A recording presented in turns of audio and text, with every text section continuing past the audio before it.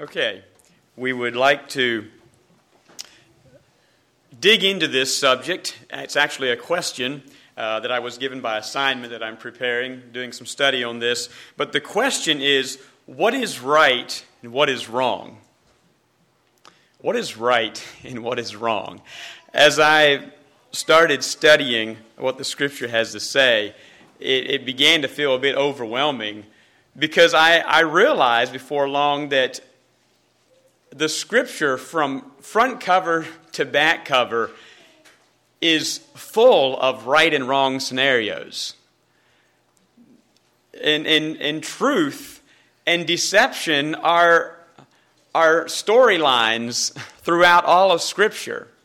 You see it pretty quickly that there's this spiritual battle that is waging between truth and falsehood.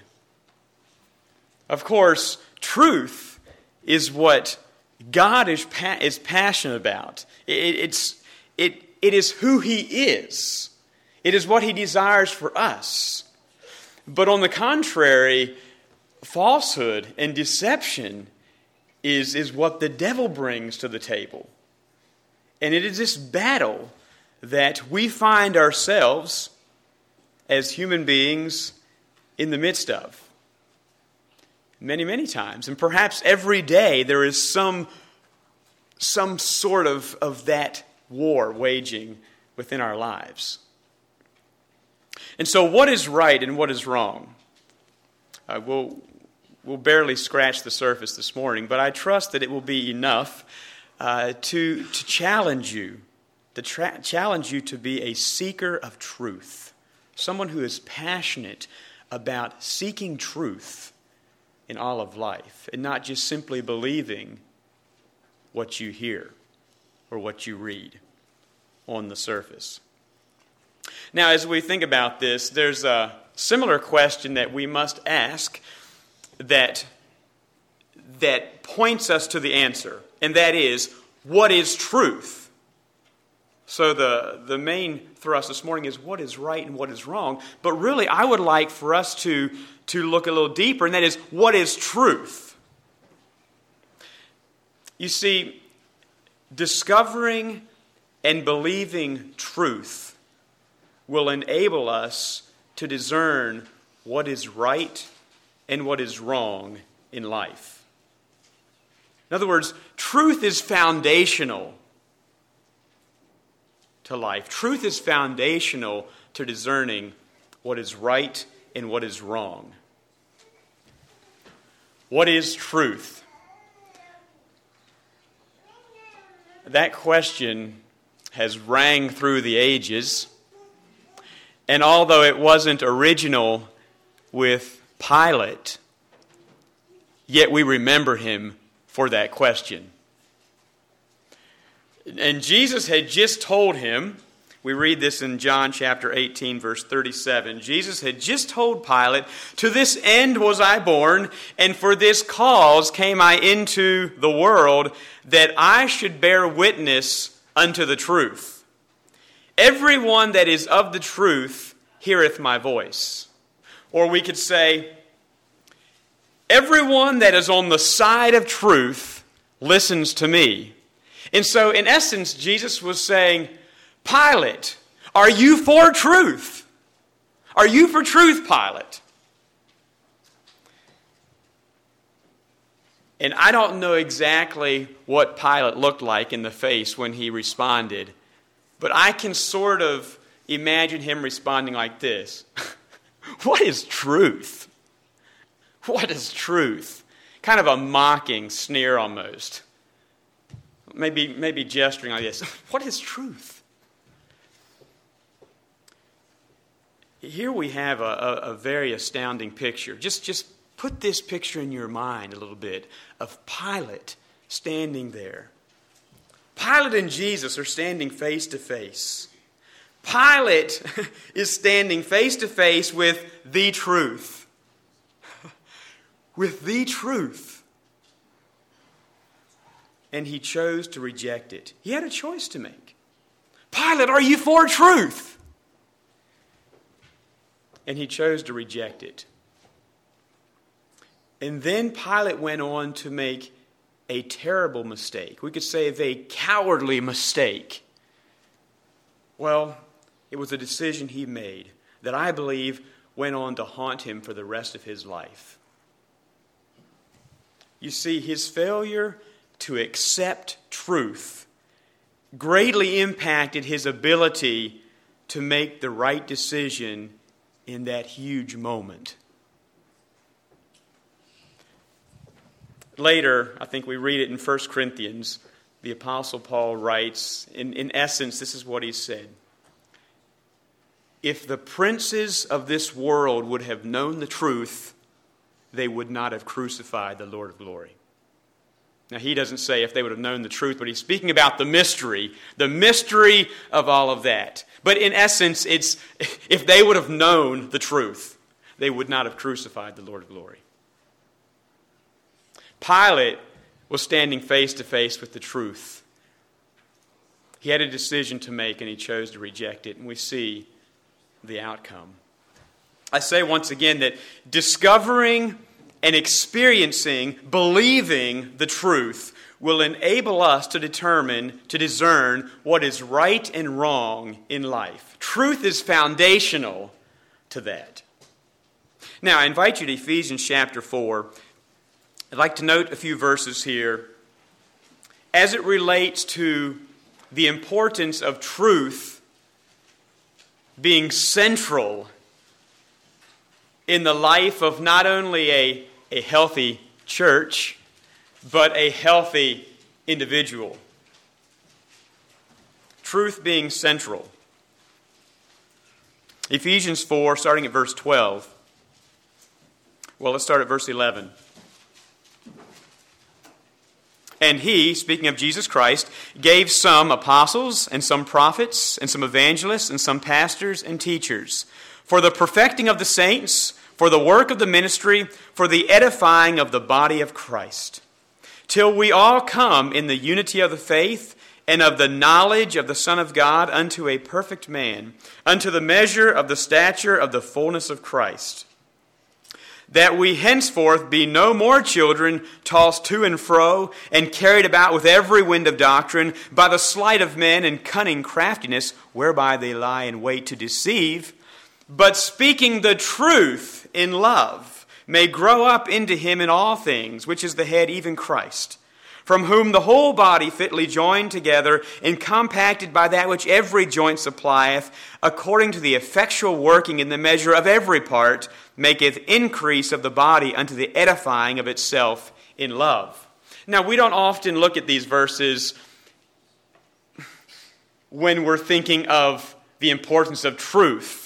We often look at it in regards to a congregation working together with Christ being the head, and they're working together in love under his leading and under his calling, and it's a beautiful picture. But as I read these recently, it stood out to me this central ingredient of truth that makes all the difference, you could say. You see, the Church of Jesus Christ is made up of people who are passionate about truth. And in fact, at the center of every spiritually healthy person is truth. Truth is at the core of every spiritually healthy person. Truth brings wholeness. Truth brings stability. We'll note that here again in just a moment. Truth brings beauty to life. But note the contrasting pictures we have here. One is in verse 14, one is in verse 16, and in the center of that is what makes all the difference, and that is truth. Speaking the truth, discovering and believing the truth. Truth being that guide of life. But verse 14, we have a picture of instability. We have a picture of someone who doesn't know what they believe, and they're quick to believe whatever might sound good or whatever might catch them with interest. And that person is tossed to and fro. They're captivated by different doctrines, by different things they read or hear. That's captivating. They have perhaps a very critical way of looking at the Scripture, and they read it and they say, well, but but I read this, and so maybe it doesn't, and it's that kind of a person. And the last word of that verse is deceive. Deception is a part of that person's life. Now, the other picture is verse 16, and it's a beautiful picture. It's a picture of strength. It's a picture of growth. It's a picture where truth is at the center of that individual's life or that congregation's life. Truth is at the center of that. It's beautiful. Well, Paul goes on to say, and we won't read all of this, but in the next few verses, Paul goes on to say, don't live like the world. Don't live like the Gentiles. He said their life is marked by vanity. Their life is marked by ignorance. It's marked by blindness. They are deceived. Don't live like that. And in fact, in 2 Timothy chapter 3, I believe it is, the Apostle Paul writes about the latter days.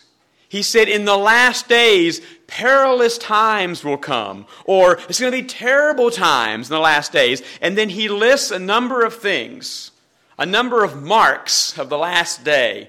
And one of those is that people in the last day will be ever learning, but never able to come to the knowledge of the truth.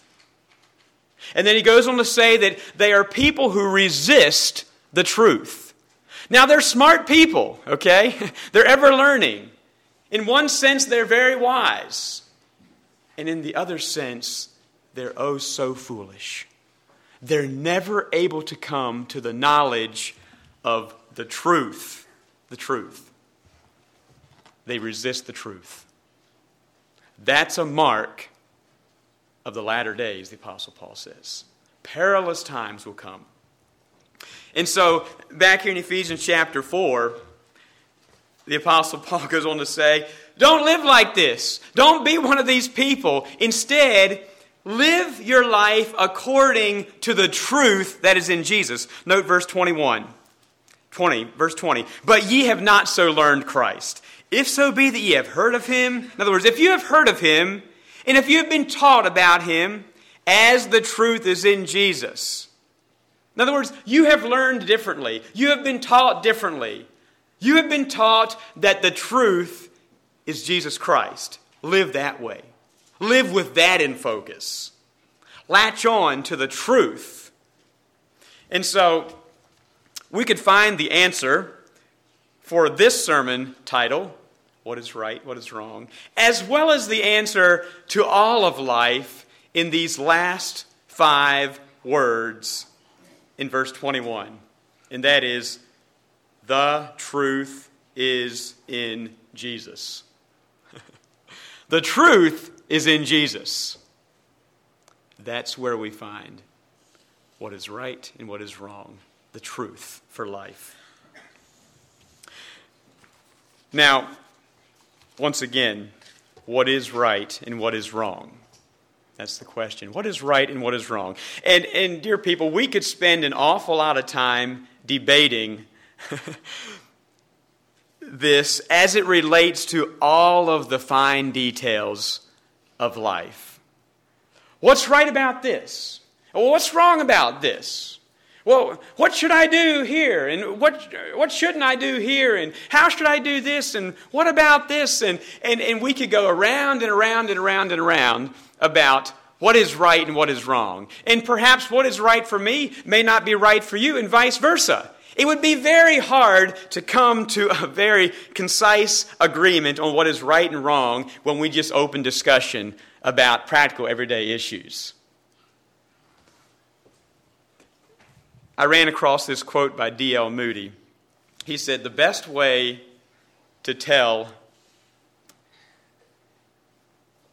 Well, let me start this again. The best way to show that a stick is crooked is not to argue about it or to spend time denouncing it, but simply lay a straight stick beside it. And as I pondered that, I said, well, that gives us some direction perhaps.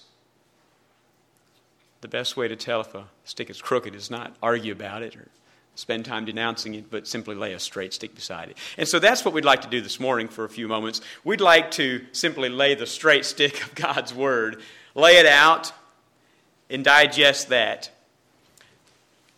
Here's another illustration. When it comes to handling money, how do we tell if a certain bill is counterfeit or not? How can we tell? Do we find out what is counterfeit by studying counterfeit bills? Is that how we figure it out? No, not at all. Instead, we study what is real. We study what is true. We study what a real bill looks like. Actually, when I was at the bank this past week, I asked the ladies at the bank I was thinking about this message. I said, how do y'all go about determining what's counterfeit? You know, when you work with a lot of money, you feel a lot of money. How do you know what's counterfeit or not? And they said, oh, well, you'll feel it. You'll feel it and you'll see it. It's not like a real bill. There's little things about it. And another thing they said is you can take a real bill and you can smudge it on a piece of copy paper or something, and it leaves ink on the paper. In other words, they said that the ink of a real bill never truly dries. And they showed me, they did that. They took a bill and it left a green smudge on the paper. Whereas if I would try this, with my sermon notes, you wouldn't get that effect. That was just one little thing they said. But they said, look, and I didn't tell them I was studying for a sermon, but they said, here's a little brochure that you can take with you, and it tells you how to discern what is the right bill. So I looked through this little brochure, and not one place ever does it say anything about counterfeit bills. Nothing. It doesn't say, now a counterfeit bill will look like this or that. The whole brochure is strictly about what real money looks like, okay? What the truth looks like. Anyway, I just use that as an illustration for us as well. As we determine in life what is right and what is wrong. There are many different variables of counterfeit. We will never be able to study all the counterfeits that Satan throws at us in our spiritual life. However, I am convinced that when we spend our time studying carefully what is right and what is true, we will gain the ability to rightly discern what is wrong. As we become skilled at handling the truth, we will know that it doesn't feel right when something comes along that is in contradiction to the truth. Because we have been handling the truth. We know what truth is.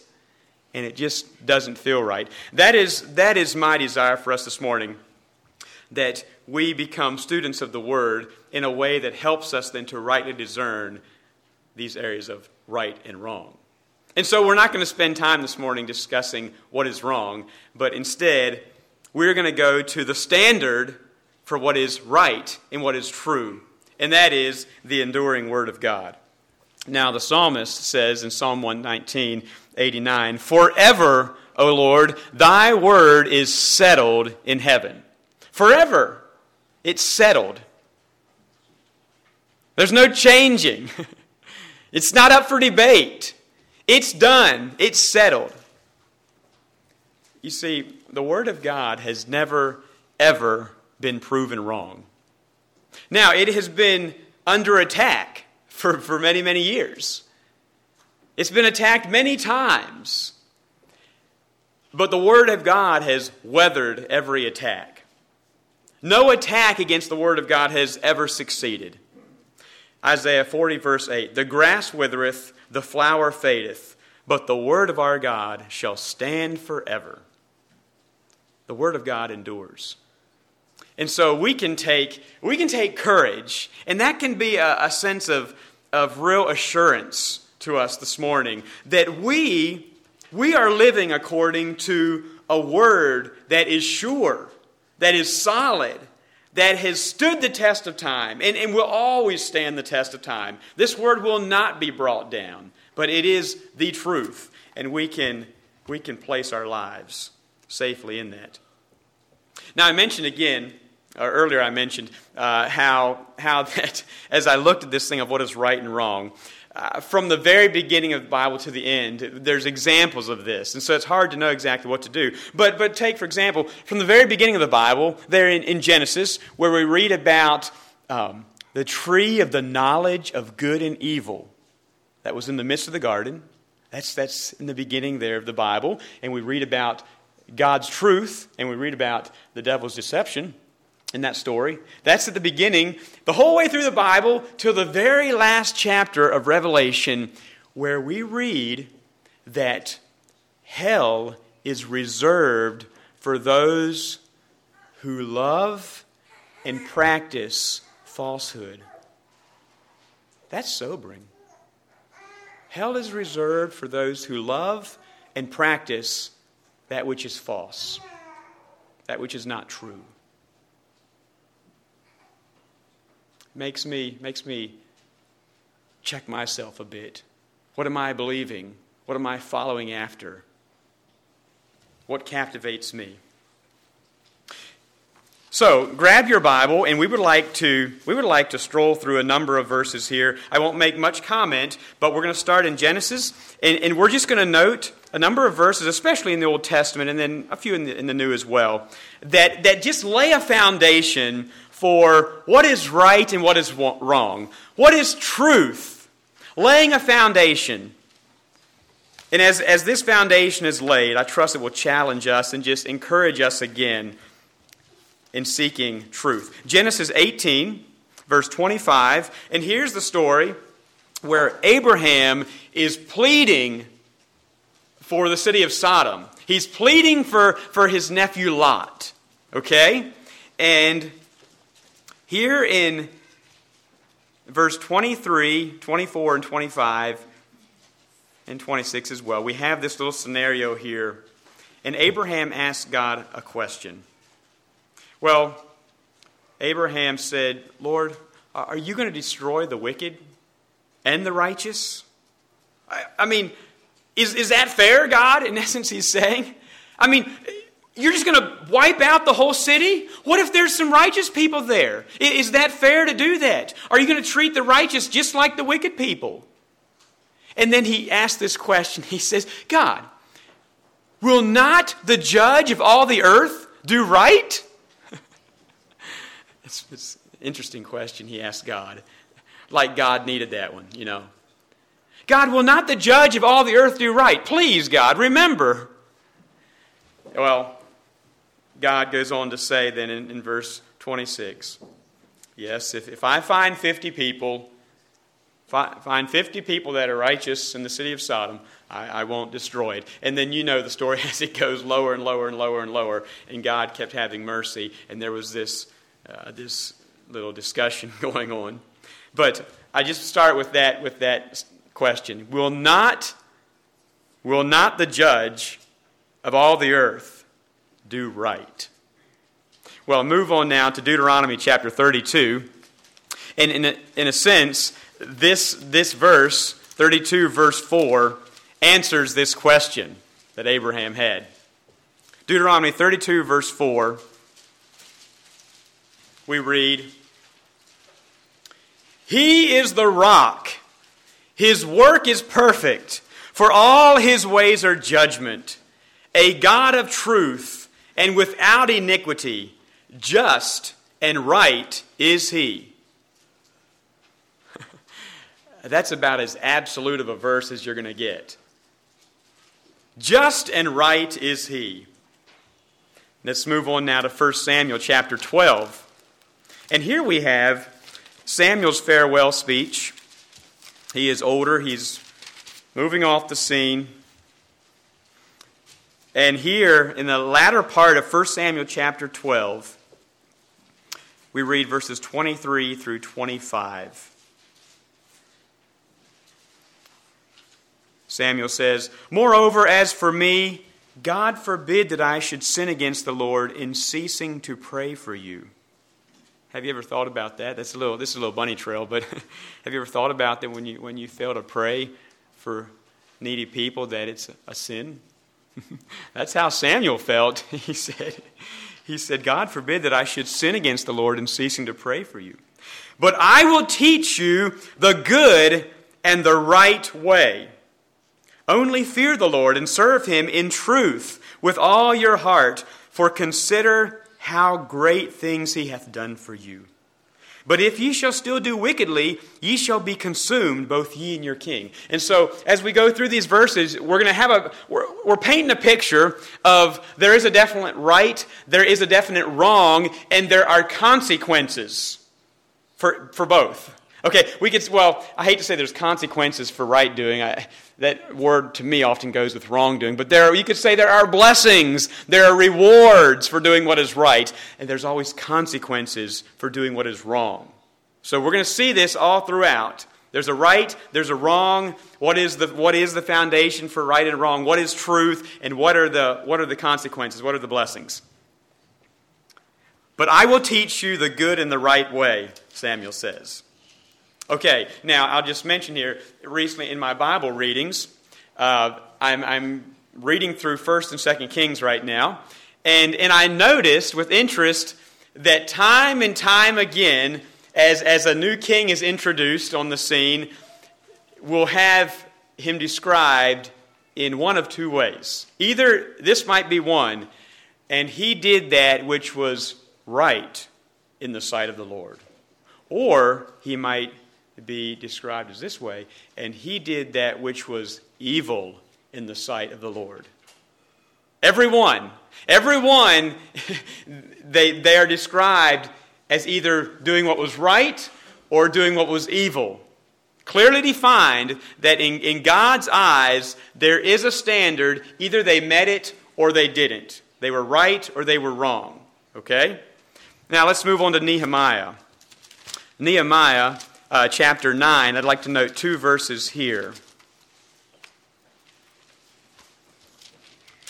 And the first one is verse 13. And here, the children of Israel are looking back. They're remembering many years earlier. They're remembering what God did for the people.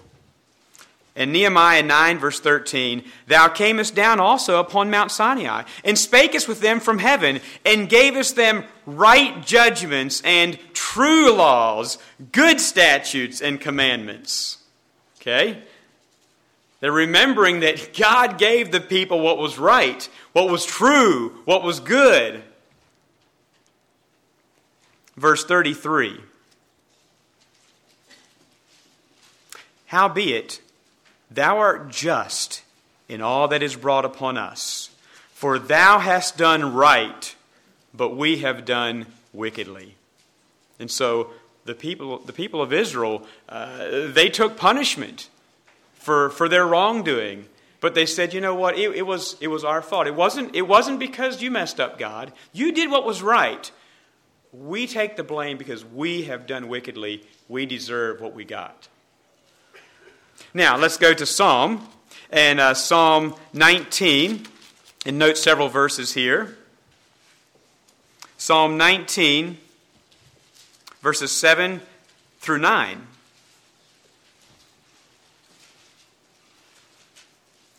"The law of the Lord is perfect, converting the soul.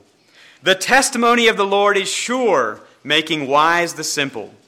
The statutes of the Lord are right, rejoicing the heart. The commandment of the Lord is pure, enlightening the eyes. The fear of the Lord is clean, enduring forever. The judgments of the Lord are true and righteous altogether. A beautiful picture of the Word of God being the foundation, being the essence of truth, what is good, what is right, what is stable. Turn to Psalm 33. Psalm 33, verse 4.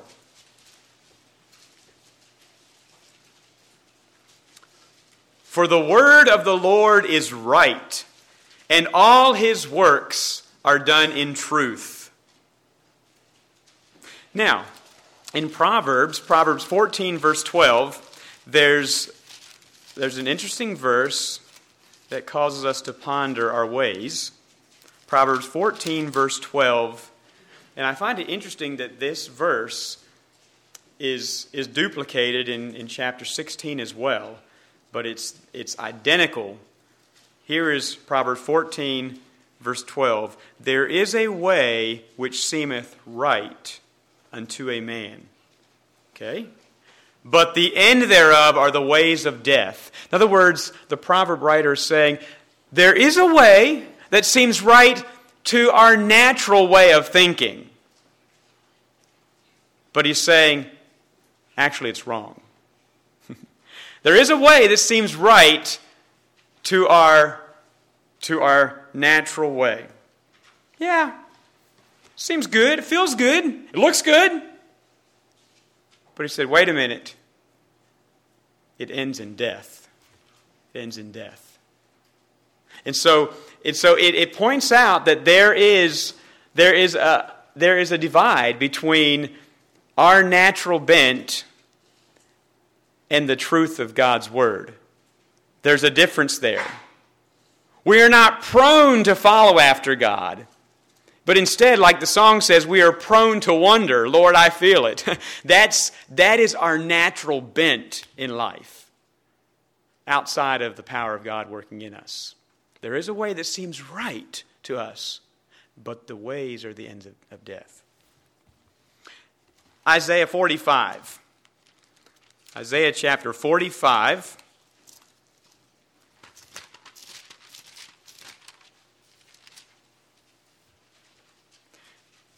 And verse 19.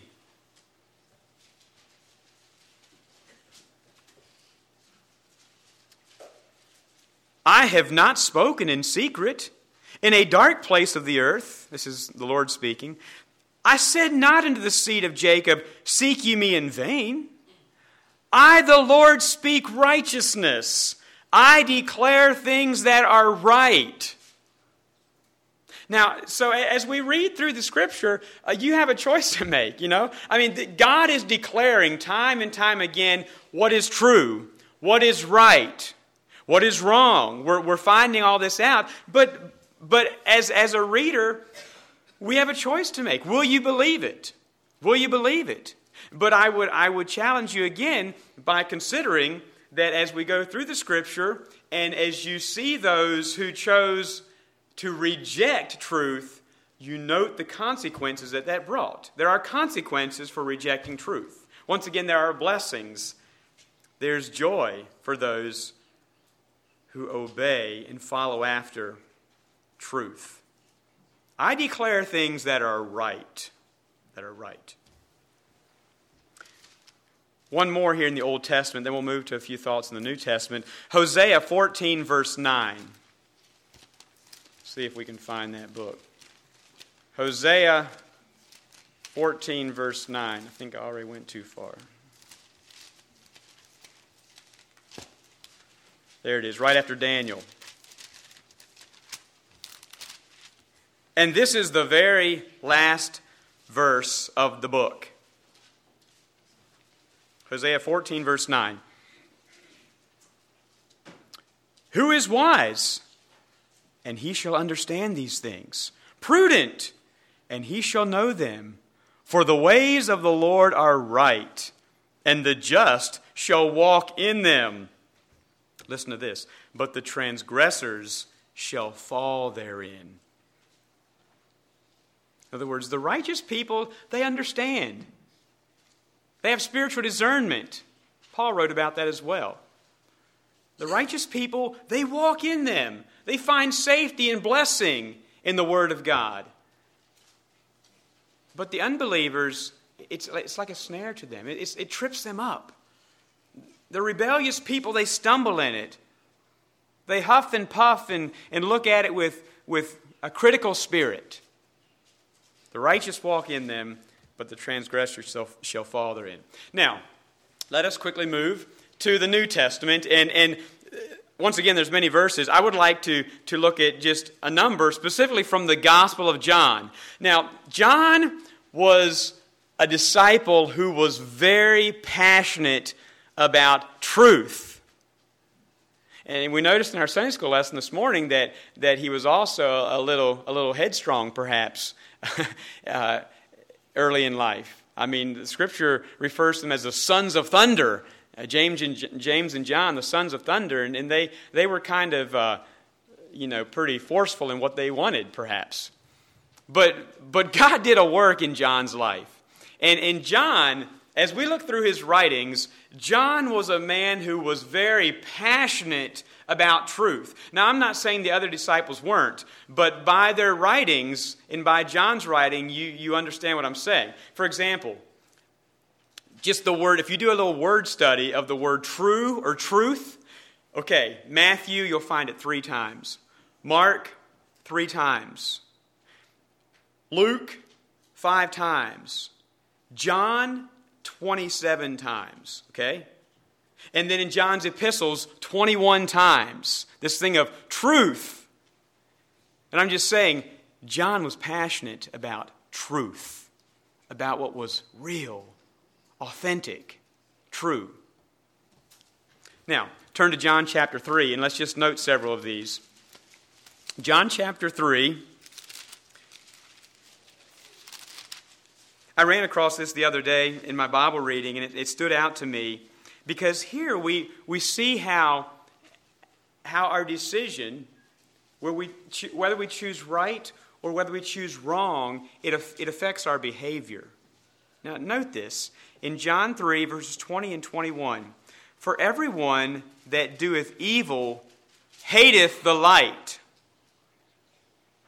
neither cometh to the light, lest his deed should be reproved." That's one person.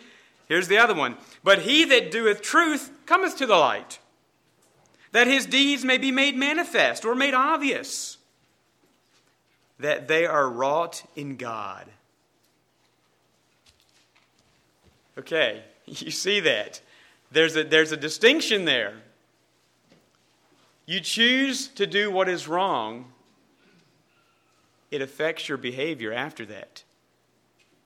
It's a picture of someone that's they're not comfortable. Something's wrong. And, our world would like to say, well, there is no absolutes. There's no real right and wrong. They're simply not being real with themselves. Because our bodies know if we've done something right or wrong. Ever heard of a lie detector test?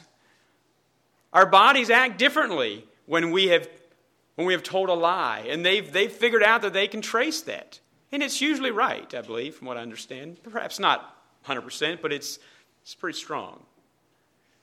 I'm saying that when we choose to do what is wrong, we can't hide it.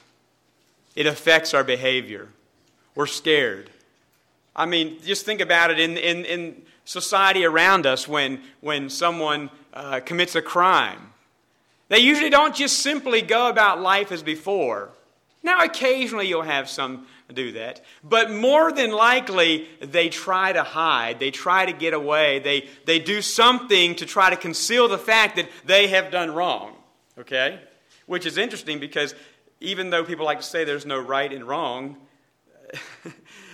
it becomes clear in their mind that they have done wrong. Okay? And maybe they didn't even read the Bible, but something is very evident inside that they have done wrong.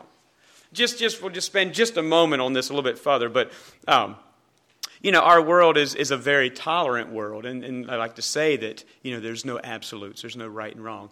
But think about for a moment the sports scene. Okay? Now, those who are wrapped up in sports, they may act like there's no absolutes or there's no right and wrong when it comes to spiritual things, but you would never believe that when you watch them in a ball game.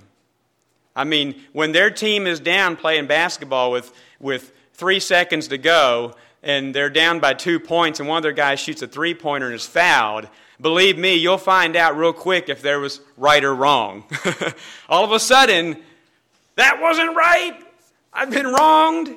Okay, so that's just one little illustration. But even just in our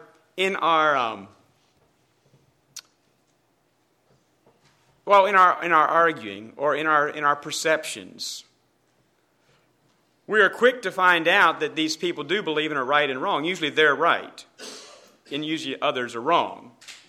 For example, in various cultures, there may be differences of opinion of how many wives that you can have. But all of them would agree that you can't just have any woman you so desire. No, there's a right and there's a wrong. And the list could go on and on and on. I say that people who don't believe that there's absolutes in life will get themselves in a corner very, very quickly because it becomes obvious that to any of them, there is in certain situations. Right and wrong. I say here, I noticed in John chapter 3 that it becomes obvious in our behavior. When we are living according to the truth, when we are walking in the light, there is no need to be ashamed. There's no need to run and hide. Our life can be exposed, and it's okay. We're fine. It's truth. It's truth. Now, turn to John chapter 8.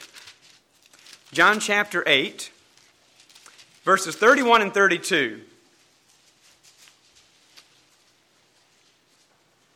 Then said Jesus to those Jews which believed on him, If ye continue in my word, then are ye my disciples indeed, and ye shall know the truth, and the truth shall make you free.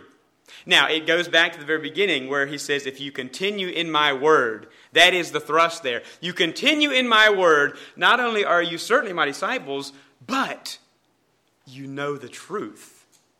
We understand what is true, what is right, by being a student of the word. Okay? Now, John 14, verse 6, I believe I already quoted, I am the way, the truth, and the life. In John chapter 17, we have Jesus' prayer for himself and for his disciples, for all believers. Verse 17, the familiar verse, sanctify them through thy truth. Thy word is truth. Thy word is truth. And we could go on and on. On and on. But let me move on here. And I would like for us to note a bit that when it comes to discerning what is right and what is wrong, there is no substitute for knowing God and knowing his word. There's no substitute for knowing God and knowing his word. As we think of knowing God, the more that we learn of him, the more that we learn who he is, how he thinks, his character, his purity, his holiness, his mercy, and the list could go on. The more that we learn of that, the more we are called then to grow in his likeness. And the more we grow in his likeness, the more we think like he thinks, which enables us then to make godly decisions, to make good judgments of what is right and wrong, because we are thinking like him. We are growing more like him. The more we know of God. Turn to just one passage here, and this is to 1 John, John's epistle, 1 John, and I want you to note 2 verses here that speak of the power of knowing God, which gives us discernment. 1 John 4, 5, and 6.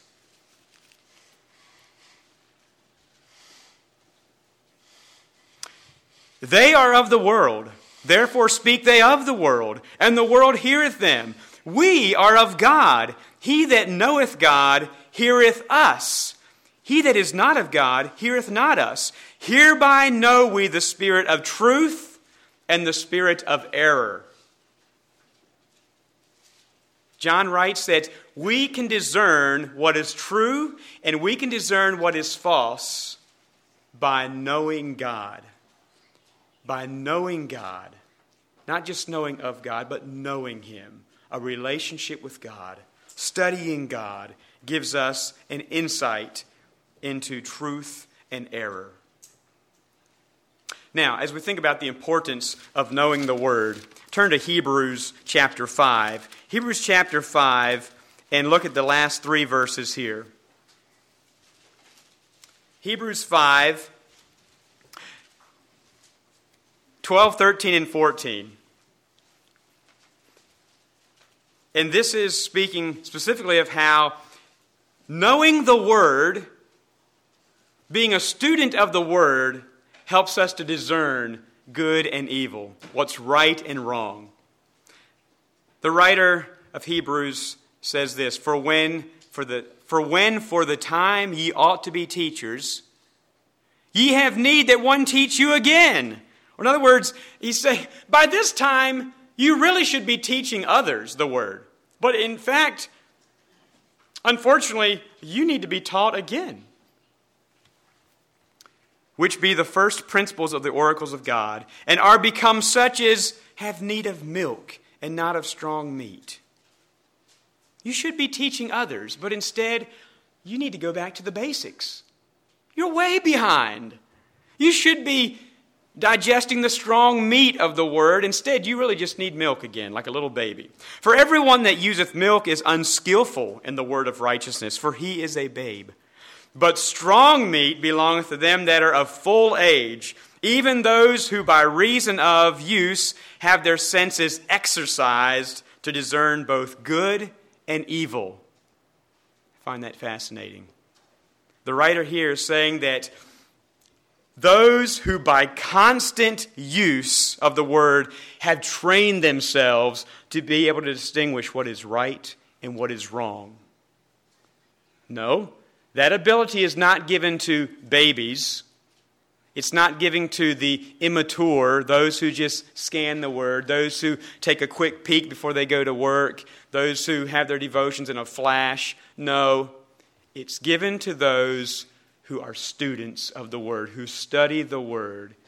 It says that by constant use, they have exercised their senses to be able to discern what is right and what is wrong.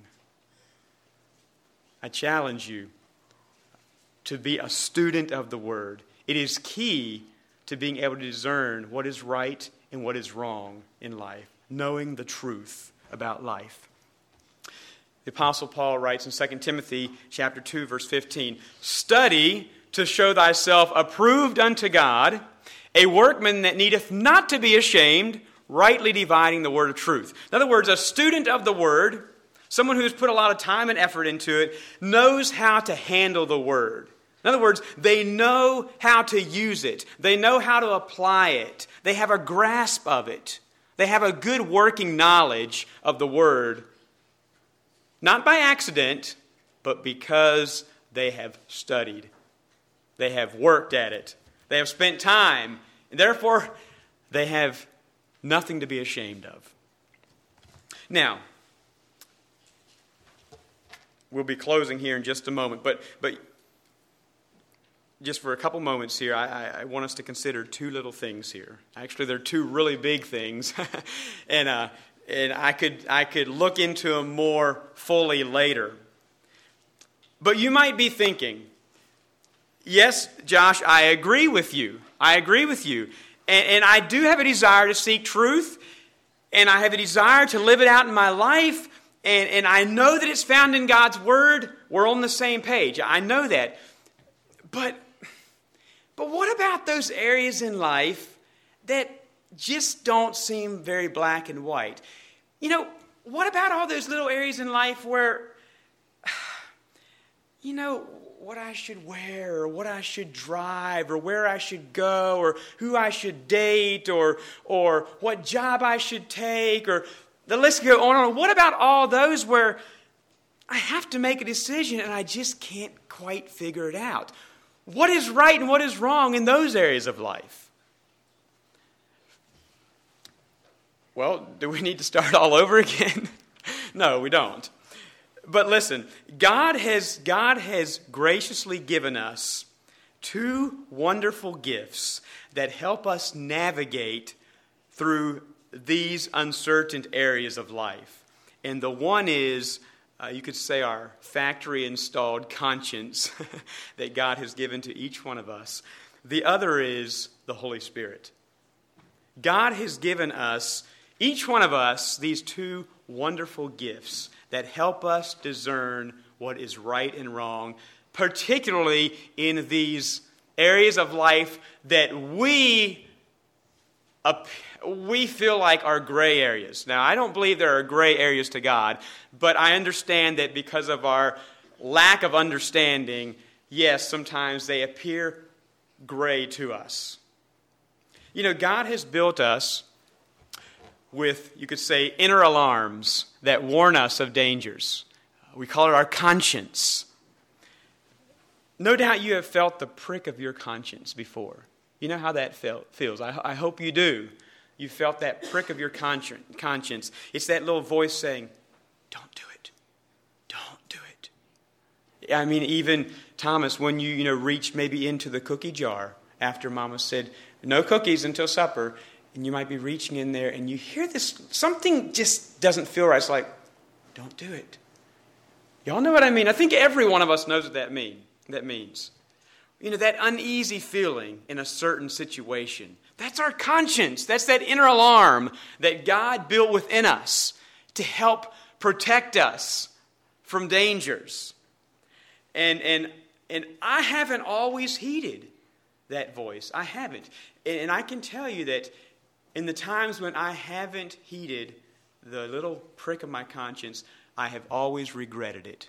It never turned out like I thought it would turn out. I've always regretted it. And so I challenge you to listen to your conscience. Listen to it. God put it there for our good. It's there to protect us. It's there to guide us into what is truth. Take care of it. Nurture it. Strengthen it. Obey it. And then God reinforces those alarms, those inner alarms, in different ways. It can be through the promptings of the Holy Spirit, through warnings in the Bible. It could be instructions from our parents, from our school teachers. It could be counsel from our brothers and sisters in the church. But God reinforces our conscience in those various ways. Now, we must also be sensitive to the promptings of the Holy Spirit. The Holy Spirit is the one who always leads us into truth. Do you believe that? He always leads us into truth. Do you believe that the Holy Spirit has the power to help you always make the right decision? Yes. Turn quickly to John chapter 16. And here is the little situation, the story where Jesus was just getting ready to leave. And he's meeting with his disciples. It's a time of sorrow for the disciples. Jesus is saying that I'm going to be leaving. And imagine the disciples. They're thinking, what Jesus has always been there. He's always been the one who has told us what is right and wrong. He's always sort of been our guide. You know, think of a guide who protects and leads and tells you where to go. And Jesus had been that force for the disciples those years. And now Jesus is saying, I'm leaving. I'm leaving. And that I can imagine they're thinking, how will we know? How can we know the way? Didn't Thomas even ask that? How can we know the way? If you're leaving, how will we know what is right and wrong? And Jesus says in verses 12 and 13 of John 16, I have yet many things to say unto you, but ye cannot bear them now. Howbeit, when He, the Spirit of truth, is come, He will guide you into all truth. He will guide you into all truth. What a comfort, what a blessing for the disciples. Oh, wow. So we won't be all alone. We won't be to ourselves. we'll have some guidance to make decisions in life. The one who guides us into all truth. And so, I think of the Negro spiritual that says, every time I feel the Spirit moving in my heart, I will pray. And that's a sign of being sensitive to the Holy Spirit. And that's what God wants us to be, sensitive to the promptings of the Holy Spirit. We need to be willing and ready to hear the voice of the Lord and then act in obedience to it, knowing and trusting that the Spirit is the one who guides us into truth. Isaiah 30, verse 21 says, "And thine ears shall hear a voice behind thee, saying, This is the way, walk ye in it, when ye turn to the right hand and when ye turn to the left." This is the way, walk ye in it. That's the voice of the Spirit. The voice of the Spirit that is speaking to us. I ask you this morning, how are you responding to it? Are you even hearing it? Let us cultivate a sensitivity to the promptings of the Spirit, knowing that it will always lead us to what is right and to what is true. Well, I am confident that as you develop a sincere passion for truth, that God will empower you with wisdom to discern then what is right and what is wrong in life. But it begins by seeking after truth. And that truth, dear people, is found in Christ and in His Word. Let us be seekers of truth. Let us have a closing song.